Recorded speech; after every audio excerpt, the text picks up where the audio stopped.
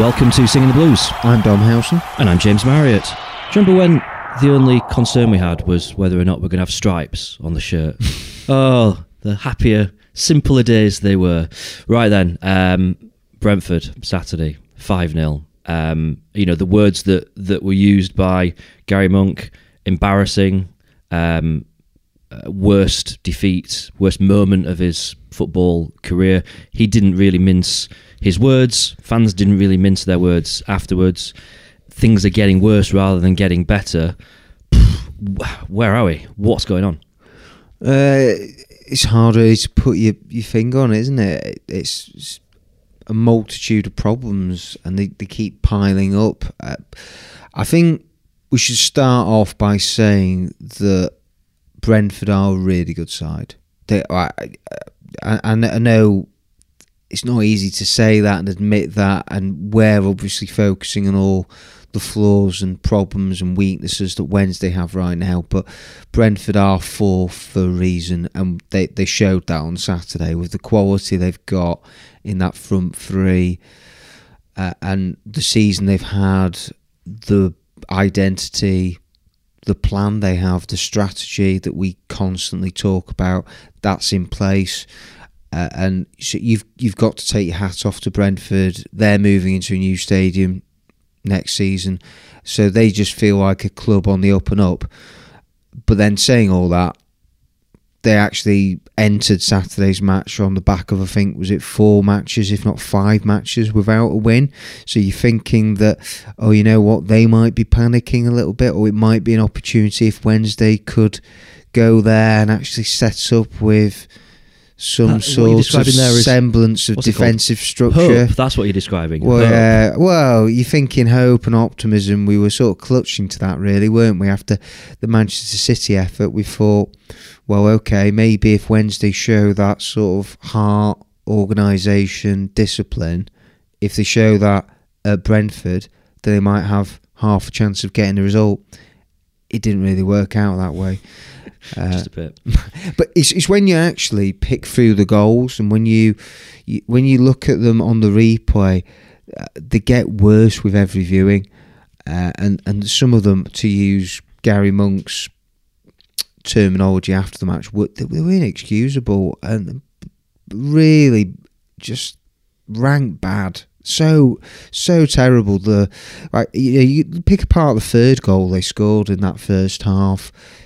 So Josh Windass, I don't think it would have been a turning point even if he had scored and taken the best chance that Wednesday had in the opening 45 minutes. That would have maybe made it 2-1. I still think Brentford would have won. So I don't think it would have, for one moment, changed the contest. But then for the goalkeeper to take a goal kick and then 3 passes later, it's in the back of Wednesday's net from the restart, was shambolic.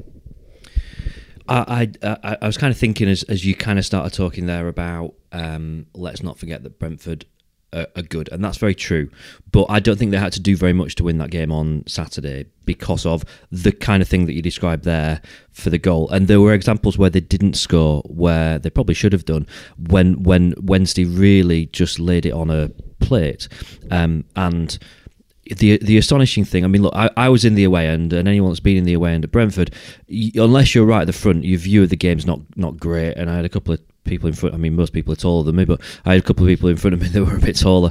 So I once it kind of got to 2-0, 3-0, I wasn't that bothered that I couldn't see what was going on. To be honest, I just accepted it.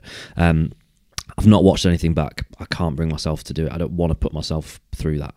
So I've got kind of just what I've got in my head and what I've pieced together from talking to people. But I know that it was bad. It was, it was bad. And it was, I think the thing that bothers me, there's a lot of things that bother me. One of the things that bothers me the most is that this is not like we put out the academy team. These are experienced, very experienced pros.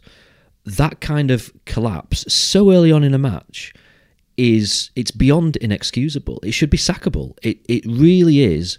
It's totally unacceptable. But you can't sack the players. You what, sorry? You can't sack the players. I know you can't sack the players, but you should. For something like that, you should be able to sack them, because there are professional footballers, even if they weren't that experienced, just being a professional footballer, some of the things that happened in that first half, it's wrong. It's absolutely wrong. And for it to be experienced professional footballers who've been there and done it is just appalling. Well, I think that comes back to the deep-rooted issues, the culture that Gary Monk has spoken an awful lot about ever since they lost at Wigan. Right. And so he's talked a lot about mentality, and there are, I think, problems out of his control, which are true. And for me, the players, they have to take so much accountability for what happened on Saturday.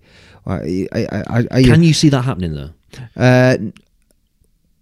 Well, this is week after week after week that we think maybe this is the turning point, maybe this is the turning point.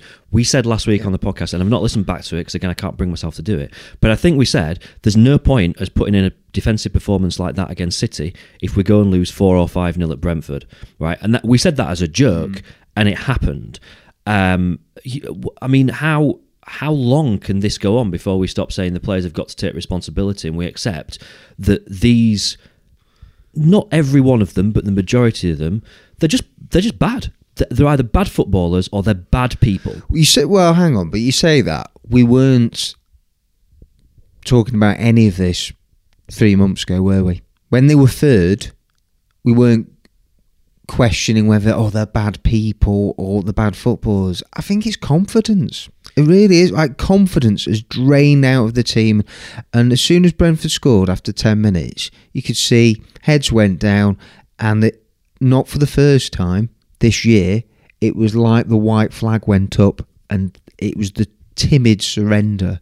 And that, as the fans packed that away end, and you were one of them, for the 1,600 plus who travelled, that's the part that is not good enough. That's, you need to see some fight, and it's almost as if the players, they don't realise that with this points deduction that's looming over their heads, it's like they're sort of going through the motions, and this is sort of the point that you get with 9 games to go when you're 15th in the table and you know you can't go up and down, and you get these indifferent performances. But with what's hanging in the background, that's what makes it worse, doesn't it?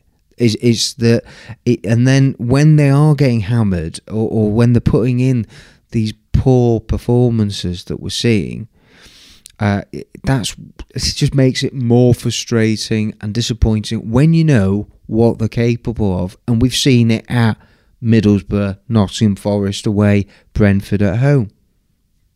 So we have seen it, but we don't see it anywhere near consistently enough. And then this year, we've just seen, I would say, you could think of 4 or 5 performances on one hand that have been dire, appalling, and absolutely pathetic, some of them. The worrying thing is when you try and think of the performances that have been good this year, because you'd look at, obviously we went to Brighton and won in the Cup, but that was a turning point in the season, and not a positive one, because that's when Stephen Fletcher got injured, and that does seem to have really knocked us off track. There's a lot more to it than just Stephen Fletcher getting injured, but it's since then. We won at Leeds, fair enough. It wasn't like a fantastic performance, Leeds. We did a job there, but actually Leeds will look back on missed chances, right? And we look at that through blue-tinted spectacles, because we scored 2 late goals and we won the game. Yeah.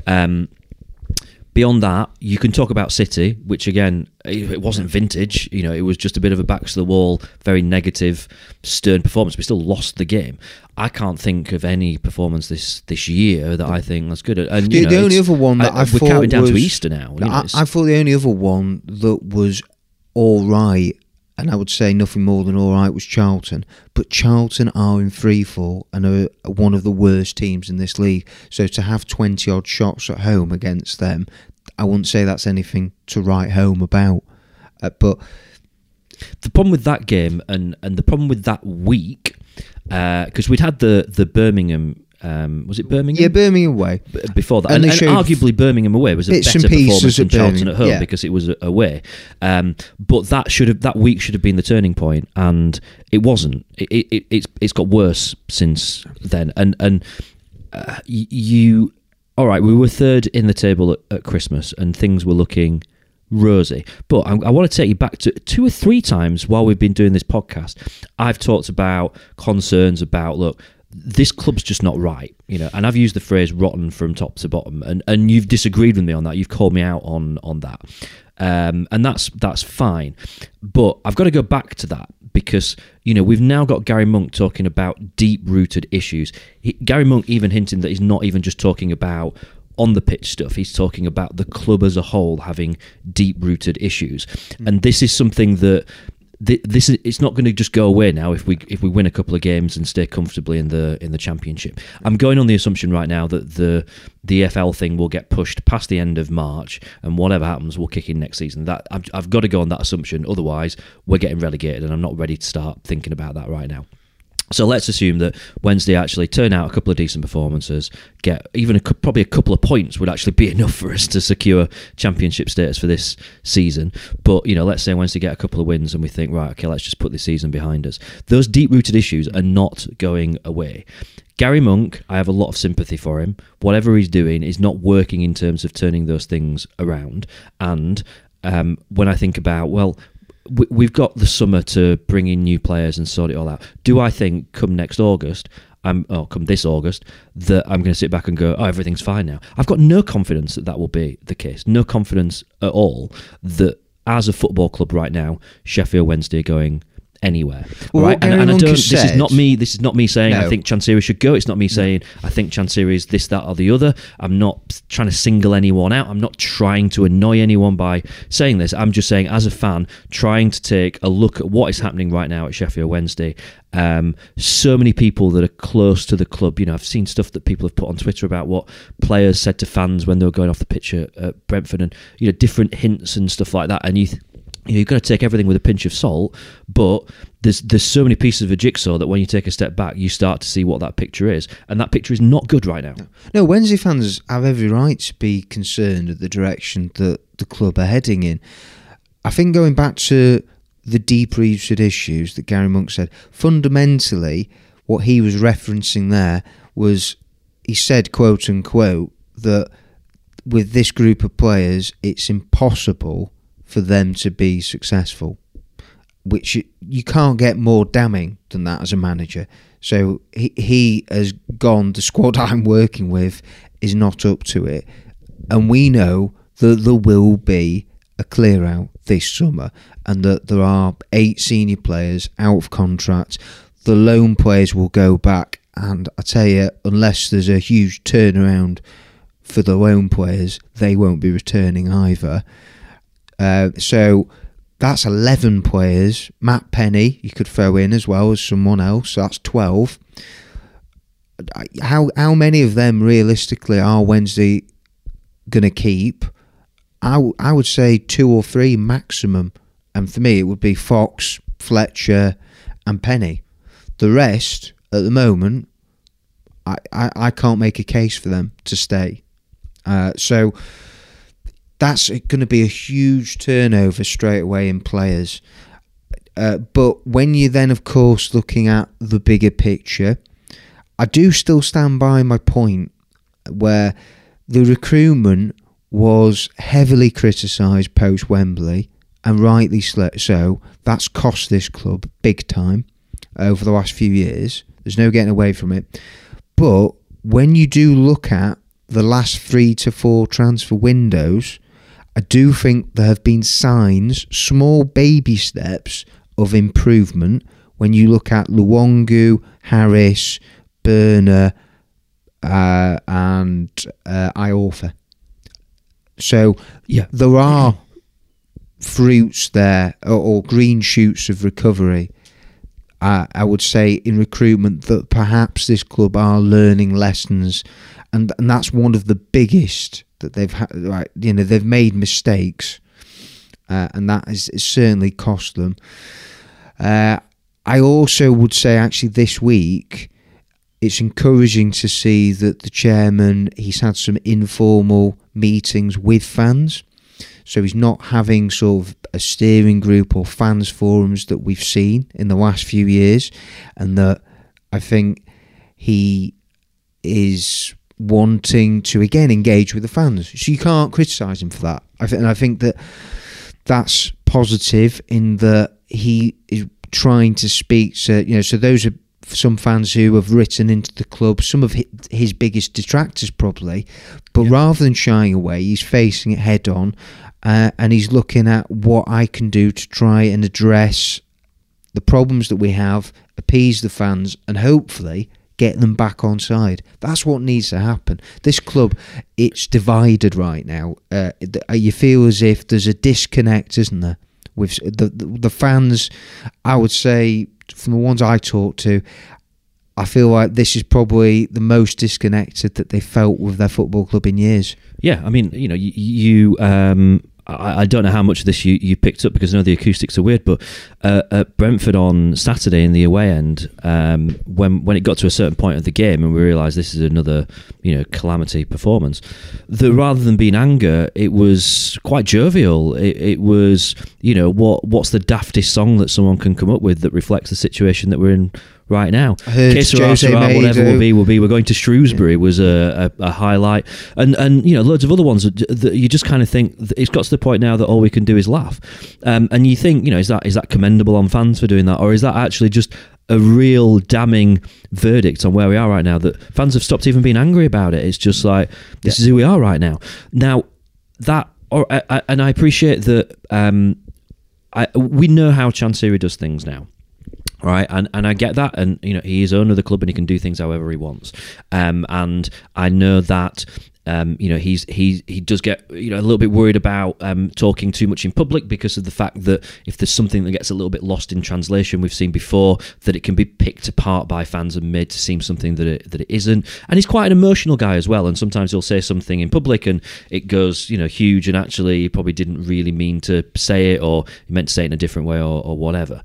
But and all right, let's. If there's anyone listening to this that also listens to the Owls About Stat podcast, right, that I do with James, who lives in New York, and Peter in Denmark, and this is not a blowing smoke up ourselves thing, but if you go back to the first episode of that we did, which is more than 2 years ago, right, and listen to the stuff and the predictions about where we're heading from an FFP point of view, and the ways in which we can tackle that, right, and every word of that has either come true or is still relevant in terms of needing someone at the top who knows what they're doing in terms of directing a football club to where it needs to be. Sporting director of football, even chief executive, right? We have none of those, right? We just have one person that pretty much does everything.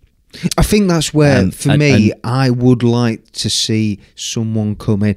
As much to this take, is where we need to see. It's all right saying we've seen improvements in player recruitment, but if that is not part of a bigger package that makes us think, all right, we've learned our lessons. Just saying, well, we've signed some all right players.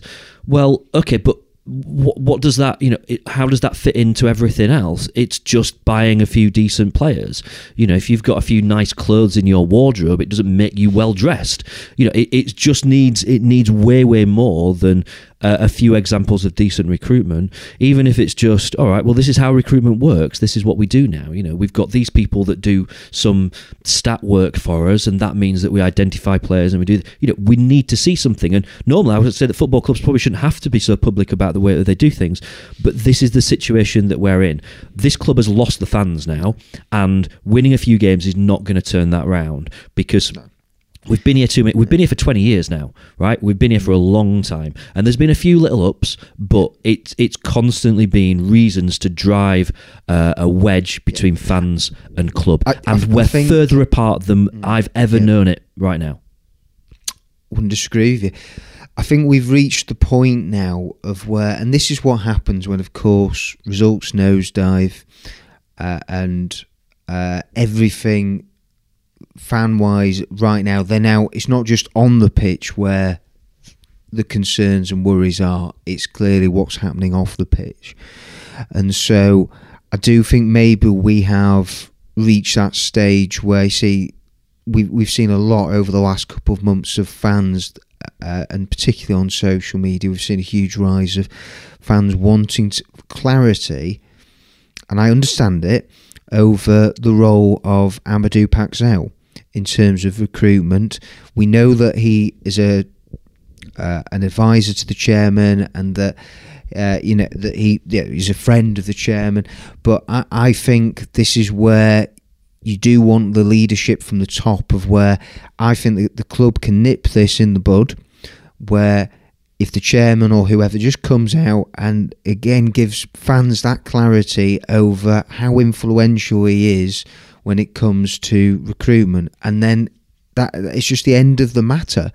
And this is it. I feel like it's a little bit maybe unfair as well, some of the criticism that gets levelled at him, as again, do the fans know? Do the media? Does everybody know?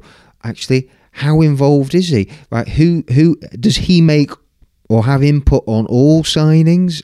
What signings are more his than, say, David Downs or Dean Hughes or Gary Monk? So I think that would be another step of where a lot of people from the outside, I think, are looking at Amadou Paxel and thinking, well, effectively, he's the sporting director of this football club, and so he's the one that gets a lot of hammer, especially through these bad times. Not so much at Wembley when he was on the scene, or the year after. That wasn't when the flack was coming and the criticism as much, but now, and that's where we've only really publicly, from a manager, ever had... it's only been Steve Bruce who's ever talked about Amadou Paxel and his involvement and his role in the football club. And I think that the chairman or whoever coming out and just saying exactly what he does, as he's effectively, from the outside looking in, you think he's part of senior management. That's what he is. And so he may be almost the acting CEO, or certainly one of the close advisors to the chairman. So I think let's have some closure on that, and then again, maybe that will help bring people round. But I think that's one of the many issues right now that fans want answers over. Absolutely. But, I mean, this has been the case for 2.5, 3 years now, that people have been saying, well, who is this guy? What involvement does he have? We've not had that answer yet. Have I got any faith that suddenly we're going to have this new era of openness from the club? And I mean, we'll talk a bit more about that in a minute. But and suddenly it'll be like, well, this is exactly who people are and what they do. I don't think any of that really gets away from the fact that, well, whatever we're doing, it ain't working, so it needs changing. Just kind of explaining to us how it works or being open about it doesn't change the fact that suddenly we're going to go, all right, well, that's fine then. I don't even necessarily want openness.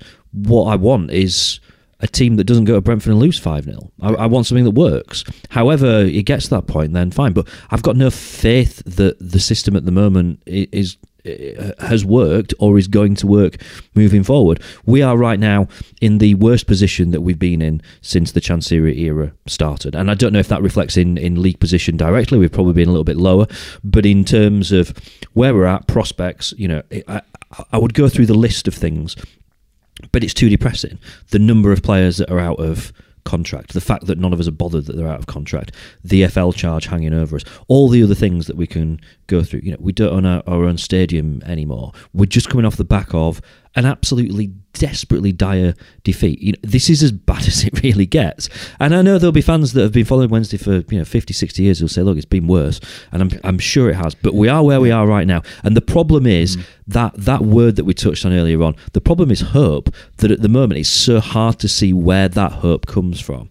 So I appreciate that it where we are right now, yes, we probably need clarity on what certain people's involvement is. But does that give us the hope that in the future it's going to turn things round? I think what we need is some clarity on where it is and how are things going to now change that are going to stop a repeat of the situation that we've got into with a squad of players, several of whom are experienced, expensive pro footballers that are training with the academy team or just staying at home. It's just, this is such an awful situation that we're in right now. What we need from Chansiri is a promise and evidence that we will not get even close to this situation again. If we are calling this in the summer that it's clean slate and we start from scratch, right? Get even some of the players that are under contract, ship them out. If we can get rid of them, release them, doesn't matter. Just start afresh, right? If we have to bring in players on freeze from League 2 clubs, that's got to be better than where we are right now. If that's what it takes, then that's fine. But we need to know now, we need some evidence that is going to happen. So from my point of view, it's not about necessarily answers, it's about seeing a bit of evidence of, all right, yeah, these are the answers, and we've used these answers to realise this is where we need to go now. I don't think we're going to get any sort of evidence of the future and get some answers on where the club are going to go until I think it will be in the summer. I think that things will become maybe, hopefully, a bit clearer. But I think that's really the first proper chance and time that we'll get some evidence to see, have the club learn from the mistakes that they have made over the last few years, and they have made a number of costly errors, particularly when it comes to the players, and that's where it's so crazy to think that even the out of contract players who are going, that they're expensive signings going for nothing, and when they've been paying huge money and wages and on transfer fees at the time. And that's not forward thinking. It's that players are now going to be leaving the summer for nothing, and so the club have lost money on them. It's as simple as that, haven't they? So, yeah, where's the positivity at the moment? It's desperate. There isn't really any, and so we're now pretty much crossing our fingers and hoping that the team will have one of their really, really good days on Saturday and this weekend and complete the double over Forest. That's what but we are hoping. We're not expecting, are we? Maybe earlier on in the season we were expecting, but now we don't know what to expect. I think it's full circle now. I think we are expecting, but I think what we're expecting is defeat. I think that hoping is optimistic. Said earlier that hope just doesn't seem to be there. We had a bit, I think, coming off the back of the City game and the second half performance against Derby as well. That was enough to give us a bit of hope. Maybe we can go to Brentford and give them a game. At least we won't roll over and die. And what happened? That's exactly what happened. Should we cheer ourselves up and have a listen back to what Gary Monk had to say after the Brentford game? So here's Gary Monk speaking after the 5-0 defeat at Griffin Park on Saturday. It's not very often in my life I've been lost for words, really.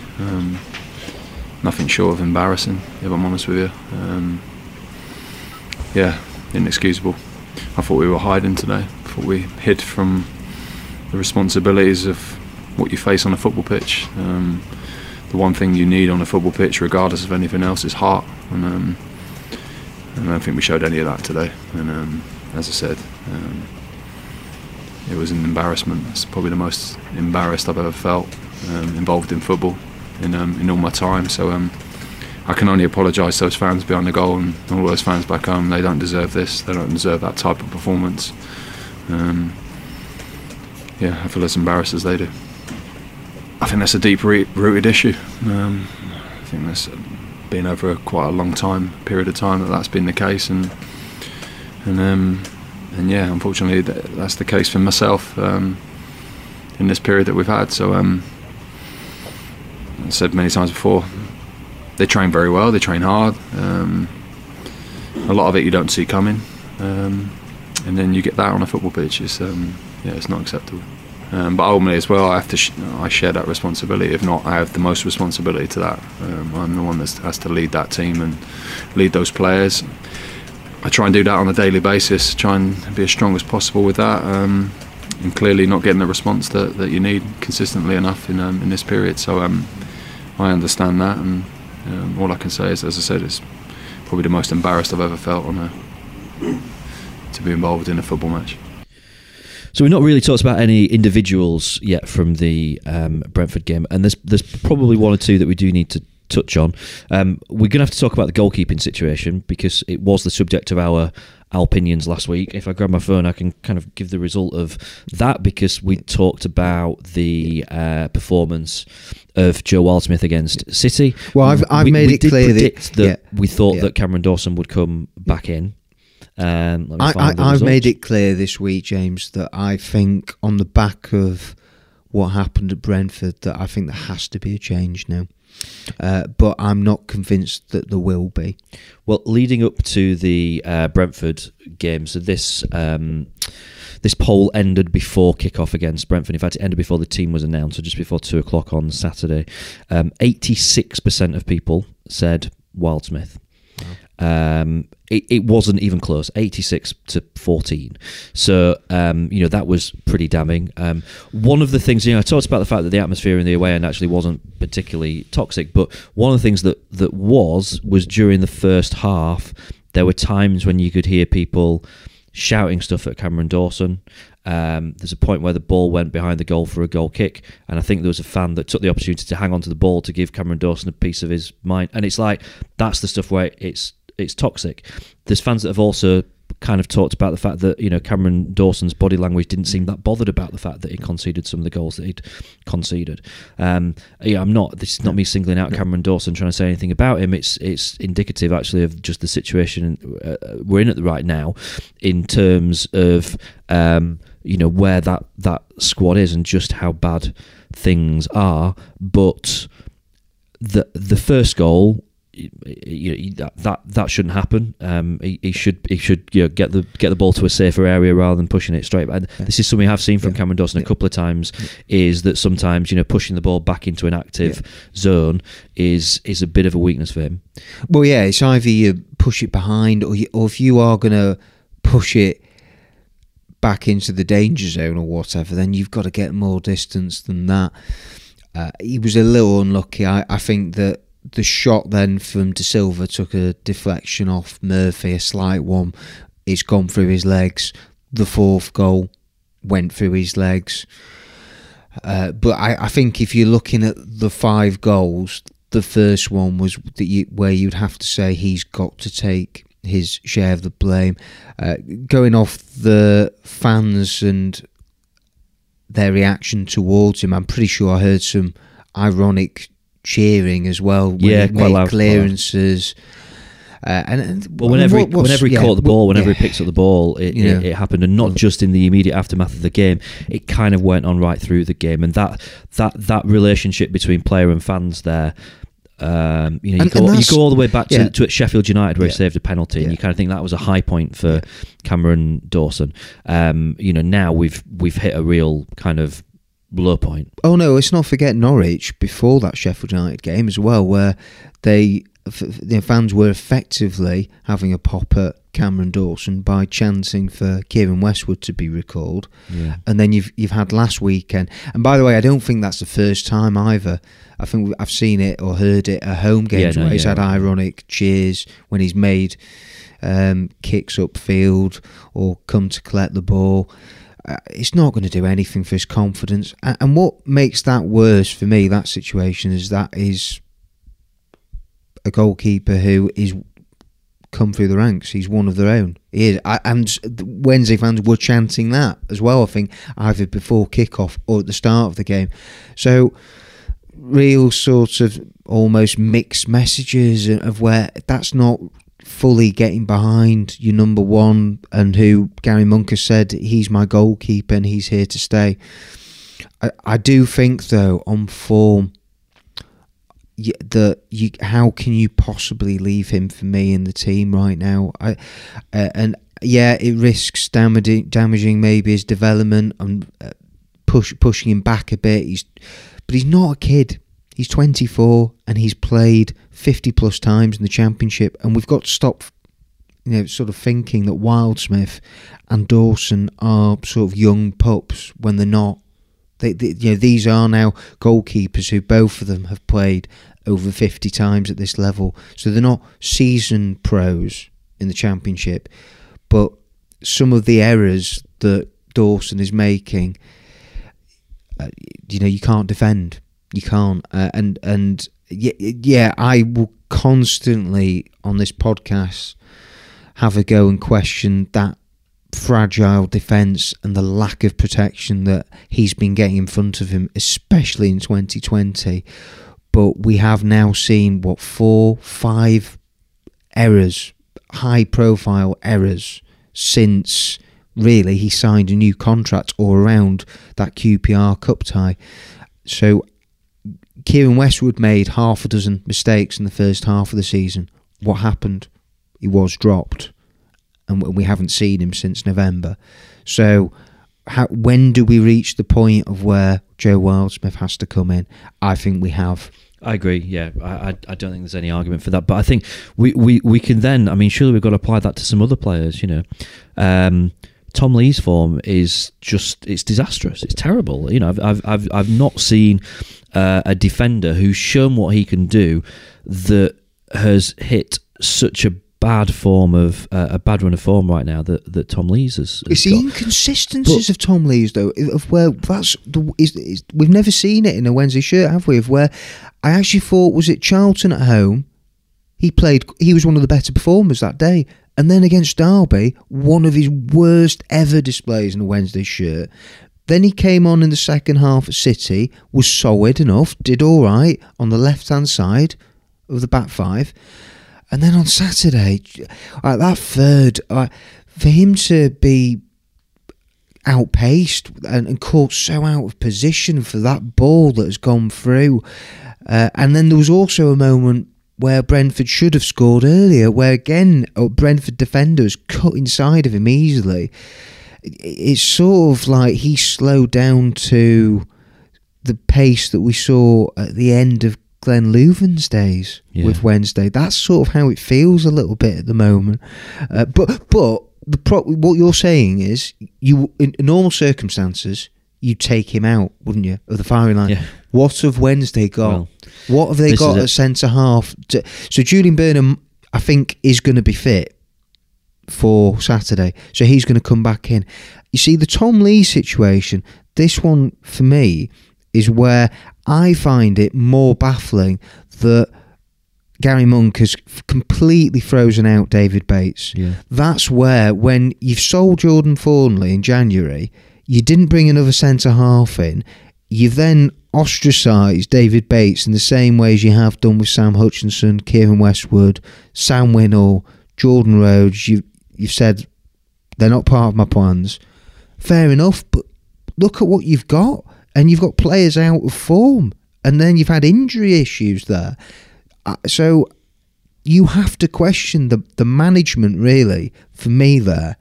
And that's where Gary Monk, I'll defend him on a lot of things, on not having his own staff, only having a transfer window where he's brought loans in, etc. You can't, for me, defend that. That David Bates has only played once, hasn't he, in a Wednesday shirt? What a waste of money that's been, really. Like a season-long loan where he's now training with the under-23s and has only played once, never in the Championship. To not even have him on the bench. Fair enough if he's not impressed in training, and by all accounts, I think that's what it is. But when you are struggling in defence, I just find it bizarre, really. I mean, yeah. At the moment, if we're playing players who are impressing in training, but then not doing it when they go out on a football pitch, that ain't working. So, you've got ample reason to say, right, well, let's just change this. Let's try someone that's not impressed in training and see if it works the other way around. Because how does it? I hope I'm not going to live to regret these words, but how does it get worse than losing 5-0 at Brentford? How I can't see it, and I hope to God I'm not proved wrong on that. Were there any players that you thought came away with any credibility on Saturday? The answer to this is no. Of course, it's no.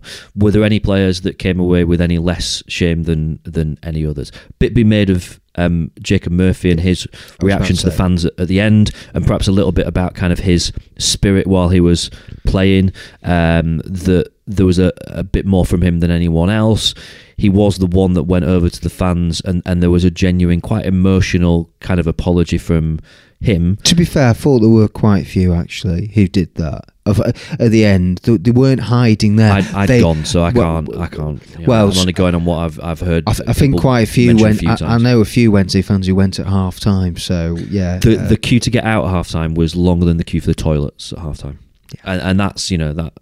Yeah. It's not a hard ground to get out of Griffin Park. No, I that's what again annoys me really, is that players sort of fronted up when they had to do the walk of shame leaving the ground, when I really, what I wanted to see was them actually not hide on the pitch, which is what they did. And that's what Gary Monk said, and he's right. And it was so embarrassing. And I thought Jacob Murphy was one of the few bright sparks, or one of the few who actually showed the odd glimpse here and there. You see, someone I wanted to touch on was Alessio De Cruz, of where again Wednesday have changed formation, and I just don't know for the life of me what Alessio De Cruz, when you're talking about individual errors, and this is what you can't legislate for as manager, and then this is again where you defend Gary Monk, but what was Alessio De Cruz doing for the second goal to turn back into trouble, go back in to the penalty area by trying to do a clever turn, and then his pockets being picked? And it's a wonder goal, and you can't fault Cameron Dawson there. It's an incredible strike, one of the best goals of the weekend, but it's sort of that decision making. This is where this team is right now, and it's so frustrating. And it doesn't matter how much Gary Monk chops and changes formation, chops and changes the team, he can't find an answer. He's not finding solutions right now, which then brings us on to what the heck are they going to do on Saturday? Well, what would you do? I mean, it's funny, isn't it? We went to Forest and kind of gave them a bit of a lesson in football earlier in the season, how the tables have kind of turned now to where we find ourselves, and the situation that Forest are in. Let's kind of get the practicalities out of the way. So as we record right now, it's Thursday morning. At the moment, the game is going ahead. It's going ahead with fans in the stadium. Possibly, maybe likely to be the last game for a while where there will be fans in the stadium. We'll kind of see what happens. And it's been a weird week for Forest. Whatever their plans have been disrupted. They've all had to be tested for coronavirus, and that's come back negative on all the players and staff.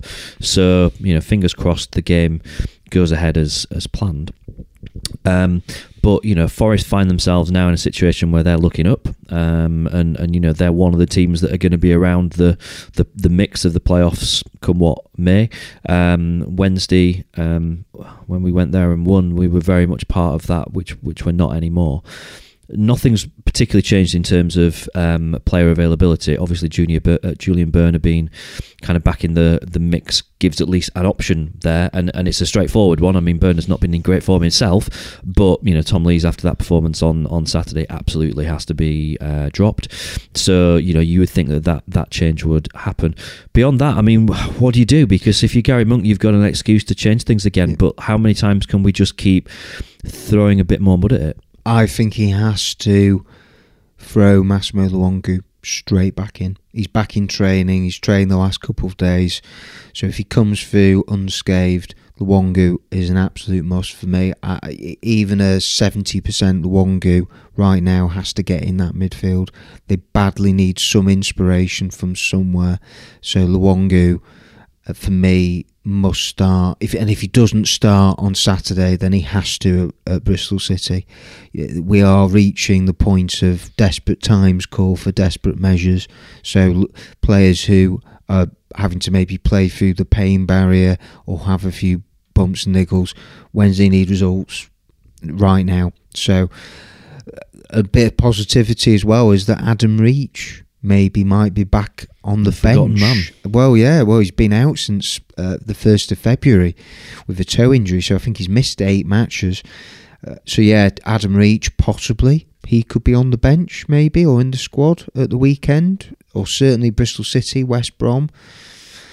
Oh, God, just even thinking about those matches scares me. So, yeah, and then Moses Odubajo I don't think's too far away. So actually, injury-wise, they haven't got many now. So this is where, again, you're thinking, not many excuses. We're in a situation where we're looking forward to Moses Odubajo coming back from injury. Is that where we're at right now? God, it's worse than I realised. Right, okay. Weird times in football right now. So I'm not at the game on Saturday. I was never going to be, because I'm in Germany for the weekend to go and see my other team. Call yourself a fan. Abusive tweets. That game in Germany is now behind closed doors. So I'm going, and I've got to go and sit in a pub down the road from the stadium to watch the game with everyone, because there's no fans allowed. That's going to be the case in Germany until at least probably the last game of the season, because there's a ban on public gatherings until the end of April. So I mean, really, in Germany, you kind of think, well, that's it now this season. Either all games will take place behind closed doors, or there's a worst case scenario beyond that, and we don't know what that would be. But if the season can't finish, who knows what happens? We seem really close to a similar sort of thing now in the UK. So, kind of said earlier, maybe this weekend will be the last game for a while where there will be fans. Maybe not. Maybe there'll be a couple more. I don't know. Maybe things will move quite quickly today and there won't even be fans there on Saturday. I don't know. It's impossible to kind of predict what happens from this point onwards, but it seems fairly inevitable that that's the direction that we're going to be heading in. What does that mean for Sheffield Wednesday? Because look, it's a horrible situation, and let's kind of make that clear. And football kind of feels quite irrelevant at the side of it. But we've bemoaned the fact that Wednesday's home form has been pretty dire this season. Lowest number of goals scored at home in the Championship, I think right, so. And various other awful stats about Wednesday's home form. So the talk of this toxic atmosphere at Hillsborough and all this kind of stuff.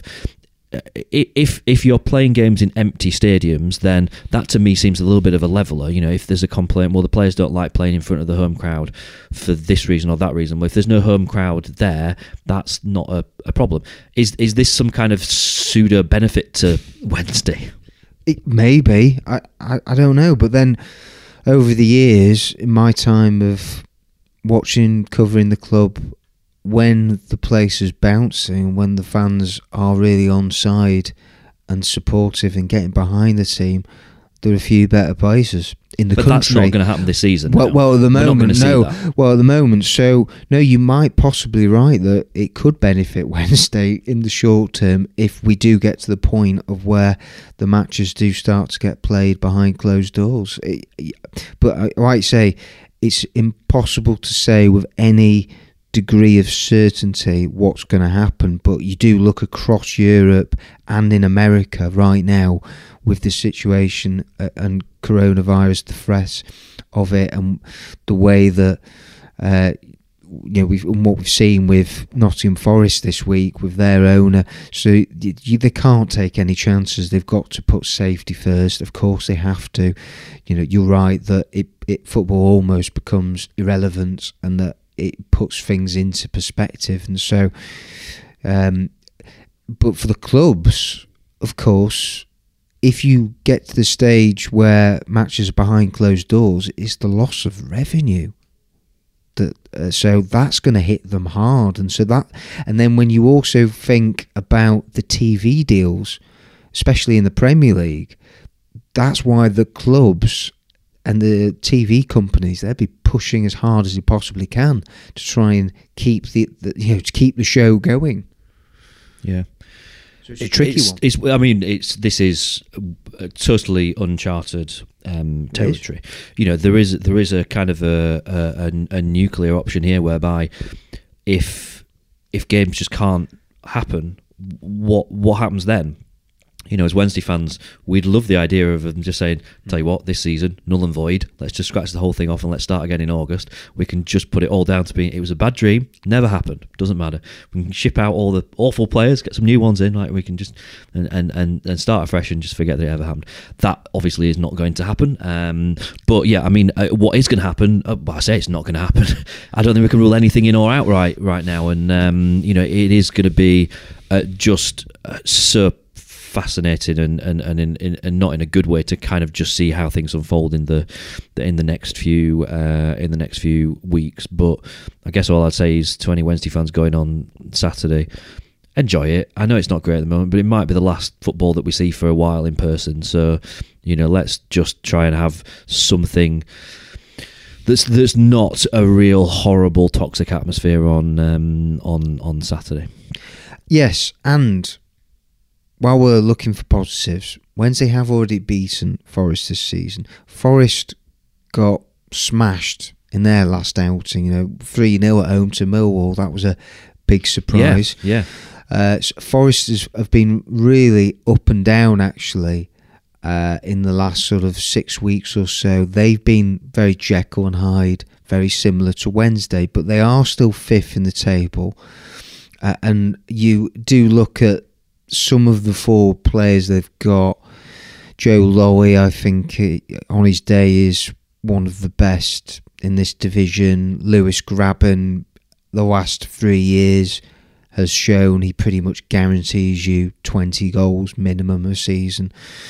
So Wednesday are going to have to watch out. And then they've also got people like Sammy Amiobi as well, who can be a handful. Diakalbi they brought in from Huddersfield is lightning quick. They've got a lot of players who on the counter attack. Wednesday they're going to have to be so much better defensively than what we've seen. And I think for me that's what I want to see this week. Really, I think over the next 3 matches is that Wednesday have to get the basics right. I just want them to actually show the sort of performances and form defensively that they showed when Gary Monk first came in. That's what I want to see. But whether that's going to materialise and happen, I don't know. But I would play 4-4-2. I think that's what. Can we make our weekly prediction for Alex Hunt to make his full debut? No. I'm going to do it. I'm going to do it. Well, no. I'd like Alex Hunt. I think Alex Hunt actually deserves to have played by now. We've said it before. I think we've seen pretty clear signs that. But right now, would you be throwing any more youngsters into the mess out there? From the point of view of their development, probably not. From the point of view of where we're at, and I'm just going on this theory that I don't think it can get any worse. So I'd rather see players that I think are part of the future rather than part of the past, or responsible for the present, which is worse than being part of the past, to be honest. All right, so our opinions this week. We're going to go back to the conversation that we were just having, actually, and just throw this open in terms of the fact that, look, it's it is what it is. If Wednesday end up playing the rest of the season behind closed doors, is it a blessing in disguise for Wednesday to be playing at Hillsborough without any fans there? So we'll throw this open for your comments on Twitter. Speaking of which, you can catch Dom at Dom Howson. I'm at James Marriott, or contact the show at Dom and James. Thank you to our gold sponsor, Tyto Law, who you can get at tytolaw.co.uk. Thank you for joining us. If you like Singing the Blues, please rate and review the show in your podcast app. Up the owls, and see you next week.